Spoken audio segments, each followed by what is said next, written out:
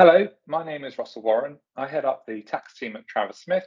I'd like to welcome you to part 2 of the 13th episode in our Travelling Seamlessly Global Mobility podcast series. In this series, members of the Travers Smith Global Mobility team will talk to you about the implications of moving your people and operations into and out of different countries, and also look at situations where members of your team may need to work in more than one country. In this episode, Silvana van der Velde and Siv Devakumar sit down with Choate, Hall and Stewart to discuss the key features that distinguish UK and US approaches to the structuring of management incentive plans in a private equity context. When dealing with international management teams, creating incentive plans that are tax efficient across multiple jurisdictions is the priority. However, the differing tax treatment of UK design structures in other jurisdictions can raise some issues. Choate are here to help us shed some light on some of these considerations in the US, and will be sharing with us the US approach to several common aspects of a typical share incentive arrangement. To find out more about the issues discussed in this podcast, the Travers Smith Global Mobility team, and how we can help with your global mobility projects, you can visit our website, www.traversmith.com, and search for Global Mobility.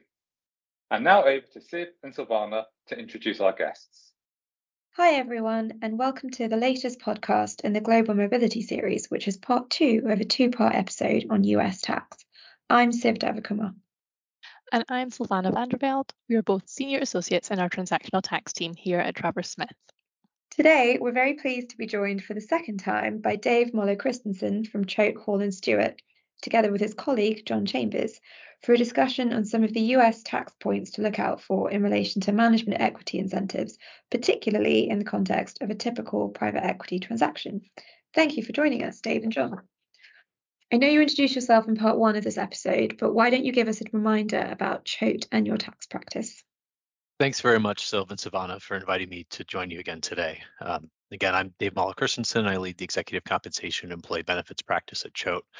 Today, I also have my colleague, John Chambers, who's a principal in our tax group with me today to address some of the more corporate tax points of our discussion. A little bit about Choate.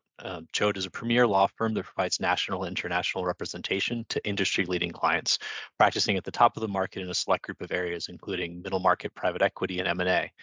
Some of the country's best known and most active private equity sponsors and their portfolio companies trust Choate to guide them through all stages of a transaction and to provide the strategic advice needed to meet their business objectives. As for me, I have a broad practice advising on compensation and benefits issues, both in a transactional and ongoing advisory context, but my primary focus relates to compensation and benefits issues that arise in M&A transactions, especially private equity. And thanks, Dave. I'm John Chambers. I'm a principal in the tax group at Choate, and I focus on core tax aspects of all private equity and M&A transactions. Thanks both for joining us today. So as mentioned, this episode is part 2 of our 2-part episode covering US tax. In part 1, we covered the differences between the UK and US tax net and considerations in each jurisdiction on setting up a management incentive plan, or MIP.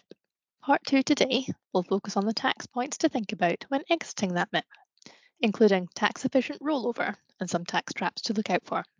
If you missed part 1, you can access it on our website. As we discussed in part 1, one of the key considerations in setting up a management incentive plan is achieving a capital gains tax return in the growth in value of shares on an exit. In the UK, assuming the managers paid unrestricted market value and entered into their Section 431 elections on acquisition of their shares, you would expect the sale of those shares on an exit to qualify for capital treatment. Silvana, is there anything we should look out for here which could trip us into employment income territory? Good question. Yes, there is. While it's correct that a sale to a third party would be expected to be treated as capital, there are some situations where employment tax charges could arise. The first thing to mention is that capital treatment is only available where managers are receiving no more than market value for their shares on an exit. This will generally be accepted to be the case where shares are sold as part of the sale of the company to a third party, and management are receiving their pro rata entitlement under the articles. However, care needs to be taken where management receive more than their pro rata share. If that is the case, there's a strong chance that at least a portion of management's proceeds would be subject to employment income tax. The other thing to watch out for is an earn-out being paid as part of the consideration. An earnout is generally some form of consideration paid on deferred terms, provided that the target business achieves certain performance goals. The tax treatment of these can be complex. While it should be possible for an earnout to form part of the capital consideration on the disposal of shares, the risk of employment tax instead will need consideration where the earnout is only payable to managers, which can often be the case. Are there similar issues in the US with these consideration structures? Yes, Siv, there are similar tax issues in the US with these consideration structures. In the US, the tax treatment generally depends on whether the payment is in the nature of compensation for services or in the nature of sale proceeds from the disposal of shares. While the analysis depends on all of the facts and circumstances, there are two key factors that weigh heavily on the tax treatment. The first is whether the earnout payment is made pro rata to all shareholders, including shareholders who are not managers or other service providers, and whether the earnout is payable subject to continued employment. If an earnout is paid non-pro rata to managers, or if the earnout is subject to continued employment, there is likely to be significant risk that the payment could be treated as compensation for U.S. tax purposes. Thanks for that, John. That sounds really similar to the UK position. There is another potential employment tax trap we're aware of on the sale of shares by US tax-paying managers, being Section 280G. Yes, this is something we often come across on sales of companies, and we understand that if not dealt with properly, it can result in an additional 20% tax on certain bonuses or even sale proceeds received by managers. It also results in a corresponding loss of the compensation deduction a company would otherwise be entitled to take in connection with paying such amounts. Dave, can you tell us a little more about these rules and any further consequences if 280G applies? Yes, so Section 280G, often called the golden parachute tax, applies when certain individuals, generally senior executives, receive, quote unquote, too much from an IRS perspective in connection with the change of control of a company. More specifically, 280G applies to any disqualified individual, which means first, officers of the company, generally senior executives, and we often, consider that by analogy to people who would be public company executives from an SEC rules perspective. The next category are highly compensated individuals, which means individuals making more than the IRS threshold, which for 2023 is $150,000. The number of individuals who can fall under this category, though, is capped at the lesser of 1% of the company's employees, or 250 individuals total. Practically speaking, that means the 1% test usually caps this at folks who would probably be picked up as officers in any event. And then the last category that we have to look at are directors or others who hold 1% or more of the company's equity. As you noted, the provision hits both ways by assessing a 20% excise tax on the individuals who are picked up by 280G and the company losing the benefit of the compensation tax deduction it would otherwise have been entitled to in connection with paying compensation to those individuals. The analysis of whether a company has undergone a change of control for 280G purposes is often technical, but for PE-owned companies, generally the sale of a portfolio company will constitute a change of control for 280G purposes. The payments that are potentially picked up by 280G, generally referred to as parachute payments, include things like any unvested amounts that are payable in connection with the transaction, and items like proceeds from unvested profits interests or other equity held at an upper level holding company. Transaction bonuses or severance benefits payable if someone is terminated in connection with the transaction are also included. And I'll just say again that those are examples of things, but really any amounts that somebody is receiving in connection with a transaction, which, just to be clear, in connection with doesn't mean only at the timing of the closing of the transaction. It can pick up things prior to or following the actual transaction. And then in terms of when the excise tax is going to apply, too much from an IRS perspective means more than 3 times the individual's average compensation from the prior 5 years.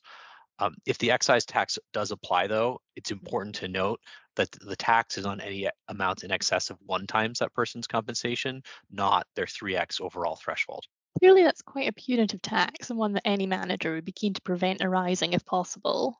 Are there any exceptions to Section 280G that can help companies steer clear of the penalties associated with excess parachute payments? It is, but thankfully for private companies, the 20% excise tax and company side loss deduction can be avoided if an equity holder approval process is undertaken. That process has a few steps.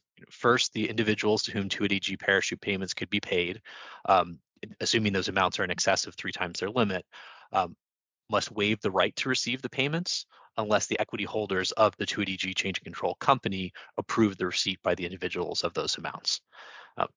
The next step is that an information statement detailing all of the actual and potential amounts that disqualified individuals could receive must be prepared and provided to all of the equity holders entitled to vote in connection with the transaction.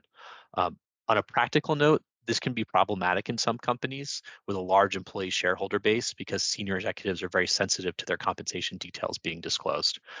Avoiding that disclosure requires pre-planning by doing things like providing employees with non-voting equity. In many PE-held companies where there's a partnership or LLC is the sole shareholder of the operating company, though, this typically just requires disclosure to an approval by the manager or GP of the holding company, which practically speaking means the private equity firm. The last step is that the requisite approval must be obtained via votes or written consents from the required equity holders. And that in total needs to be 75% or more of the individuals who are entitled to vote. Note, if the equity holders themselves are entities, there's an additional process we have to go through where they may need to have their upper tier equity holders also approve on their behalf. Those rules are pretty technical though and need to be assessed for each transaction. Thanks for talking us through that, Dave. There's one other US legislative restriction which we've come across where there's a management incentive plan with US elements. We understand Section 409A, which relates to deferred compensation, can come into play where there are options or phantom schemes. And like 280G, this can result in an additional 20% tax. Dave, can you tell us a little about the operation of Section 409A? I'm happy to do so. Section 409A is a tax code provision that applies to many forms of deferred compensation. Broadly, it places limits on the ability of companies and their service providers to change the time at which deferred compensation, i.e. amounts that are payable in a future year, can be paid. A failure to comply with 409A can, as you noted, result in the employee or service provider being subject to a 20% excise tax, as well as having the deferred compensation included in their income at an earlier time than intended. So in order to stay on the right side of Section 409A, what can we do to ensure compliance with the deferred compensation rules and avoid triggering the excise tax charges?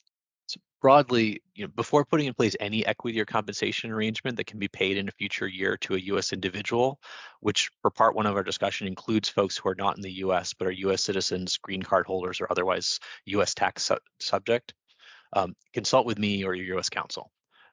409A broadly applies to deferred compensation arrangements where a legally binding right, which includes the right to potentially earn something, for example, an annual bonus, is entered into or applies. Again, an annual bonus is an example where, it could be something that they're getting under an employment agreement. It could cover multiple years. But those amounts are something that will or could be paid in the future year. There are generally two types of arrangements that fall within 409A's scope, something we call short-term deferrals and things that are actually, quote unquote, non-qualified deferred compensation. Short-term deferrals are arrangements where the deferred compensation amount is payable within a short period, generally by March 15th of the year after which the amount vests. So for 2023 bonuses, for example, this would mean amounts that would be payable in 2024, unless someone has to be employed on the date bonuses are paid to receive it. For equity awards, to be a good short-term deferral, if an award vested this year, it would need to be settled, i.e. actual equity or cash for its value delivered by early 2024. Non-qualified deferred compensation amounts are amounts designed to be paid in a future year after being vested. These are less common in PE-held companies, but one example of a non-qualified deferred compensation arrangement is a non-qualified pension that's payable on retirement. The key point with non-qualified deferred compensation arrangements is that they can only be paid on permissible events, which are limited to a change of control, a separation from service, a fixed time or schedule of payments, death, disability, or an unforeseen emergency. The first two are the most common relevant payment events, and without getting into detail, both have technical definitions that need to be complied with. Again, non-qualified deferred compensation arrangements are less common in PE-backed companies, but the key takeaway is anytime compensation will or could be paid in a future year, it's important to discuss with your counsel to make sure the amount is either a short-term deferral or is a compliant non-qualified deferred compensation arrangement. Thanks for setting that out, Dave. So we've talked about achieving capital returns on an exit, but often in private equity acquisitions, the management team will be expected to reinvest a portion of their proceeds in the new buyer structure. From a tax perspective, management are clearly keen to achieve this on a tax-free basis. Otherwise, they could end up with a dry tax charge on the portion of the proceeds which must be reinvested. Silvana, is this possible for UK taxpayers? Yes, in UK terms, happily there is a tried and tested route to achieve this reinvestment in a tax efficient manner by means of a tax-free rollover. Without going into too much detail, this generally involves the management team selling a portion of their shares in exchange for loan notes in the buying entity, which usually will not be the entity in which they will hold their final investment within a PE structure. They then roll those loan notes up the structure by way of exchange until they receive shares in the top company in which they and the private equity house will hold their investment. The exchange of shares for loan notes takes place on a tax-neutral basis, and the management team can effectively roll over any gain on their shares in the target entity until such time as they sell their new shares in the buyer structure. There are certain conditions which must be met in order to benefit from the tax-free rollover, but generally, where the buyer is acquiring not less than 25% of the target company, the beneficial tax treatment should be available. That is, provided the rollover is taking place for genuine commercial reasons, which we would usually expect to be the case on a third-party acquisition. Our understanding is that this structure will not work in a tax-efficient manner for US taxpayers, but that there's a way in which a tax-efficient reinvestment can be achieved in the US. Can you tell us a bit about that, John? That's right, Siv. The typical UK structure generally will not result in a tax-deferred rollover for US taxpayers. From a US tax perspective, there are a handful of specific structures that may be available to achieve a tax-deferred rollover for US taxpayers, depending on the entity classification of the BidCo for US tax purposes, the target for US tax purposes, whether the BidCo and the target are incorporated in the United States or not, and the mix of cash versus rollover shares issued in the transaction. Now, the detail around these transaction structures is too much to get into this discussion, but there is one fact pattern that we often see on matters with Travers that would likely result in a tax-deferred rollover for US taxpayers. In the case of a UK topco, which wholly owns the UK limited company BidCo and a UK limited company target, in most cases, which also would likely have a US subsidiary, under these facts, the US managers could exchange their shares in the UK target for shares in the topco directly, and the topco would then contribute the target shares down to BidCo. This exchange generally could be tax deferred for the US managers if the existing topco shareholders contribute cash to topco in connection with the transaction, and the US managers contributing shares each collectively own at least 80% of the shares of BidCo after the transaction. Additionally, any U.S. managers who own 5% or more of the BidCo shares after the transaction must enter into what's called a gain recognition agreement. This is an agreement with the IRS whereby such managers agree to pay tax plus interest on any built-in gain in the exchange if the BidCo disposes of the target assets or shares or another triggering event occurs within 5 years of the transaction. Will this option generally be available on a typical private equity acquisition, or are there certain conditions which must be met? The U.S. tax-free transaction rules are very complex and highly dependent on the specific facts of the transaction. While it may be common to achieve a tax-deferred rollover for U.S. managers in many private equity transactions, tax-free rollover is highly dependent and fact-specific, and in certain cross-border transactions, for example, if there's a UK BidCo acquiring a US LLC that is taxed as a partnership, tax-free rollover may not be possible. Okay, thanks, John. I think from what we have seen, where we do meet those conditions, it's generally possible to achieve both a UK and a US tax-free rollover on the same transaction, where you have UK companies as the topco, bidco, and target. This would generally involve topco becoming party to the acquisition documents as a buyer in order to acquire the relevant portion of US management's shares, which reflect the amount they're required to reinvest. Although one point to be wary of on the UK side when combining the rollover methods is to ensure that BidCo still acquires at least 25% of the target directly, so as not to jeopardise the UK position. From a UK tax perspective, it should also be possible for Topco to transfer the target shares down the stack of companies to BidCo on a tax-neutral basis. One final point to note on the UK side is it's possible to obtain advance clearance from HMRC that they accept that the rollover transaction is taking place for genuine commercial reasons, and therefore they won't challenge the tax treatment on that basis. Is there a similar procedure in the US, John? There is a similar procedure in the US called a private letter ruling or PLR for certain issues, but parties rarely apply for PLRs in connection with a transaction. In the US, the PLR process is quite cumbersome, and the IRS could take up to 6 months or more to issue the ruling, making it impractical in most private equity transactions. There are also a number of issues that the IRS will not rule on, including the general overall tax-free qualification of the transaction, but the IRS will issue on certain significant issues within a tax-free transaction. Because of the timing and the limited scope of these PLRs, practically we don't view PLRs as an option in private equity transactions. Okay, thanks, John.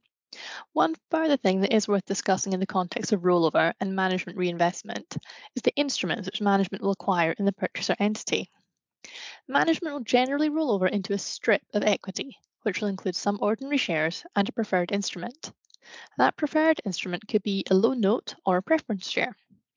Either instrument will generally have a coupon attached, which will accrue over the life of the investment and be paid on a future exit or an earlier redemption. Siv, is there a preference for UK managers between loan notes and preference shares from a tax perspective? While there are various commercial factors to be taken into account in determining which instrument might be more appropriate in the circumstances, from a pure UK tax perspective, a preference share is likely to be a better choice. In either case, management won't be subject to tax in the UK unless and until they realise a return on the instrument. In respect of a loan note, the manager will be subject to income tax at rates of up to 45% on the interest on the loan notes when it's paid, which is usually when the loan notes are redeemed or sold on an exit. In respect of preference shares, if the accruing coupon on those shares is paid or they're redeemed or repurchased, the accrued coupon will be subject to tax at dividend rates of up to 39.35%. However, if a manager sells their preference shares on an exit, they should have a good argument that capital gains tax should apply. There are anti-avoidance provisions which may apply to treat the return on preference shares as dividend or interest income, though, which would need to be considered at the time of sale.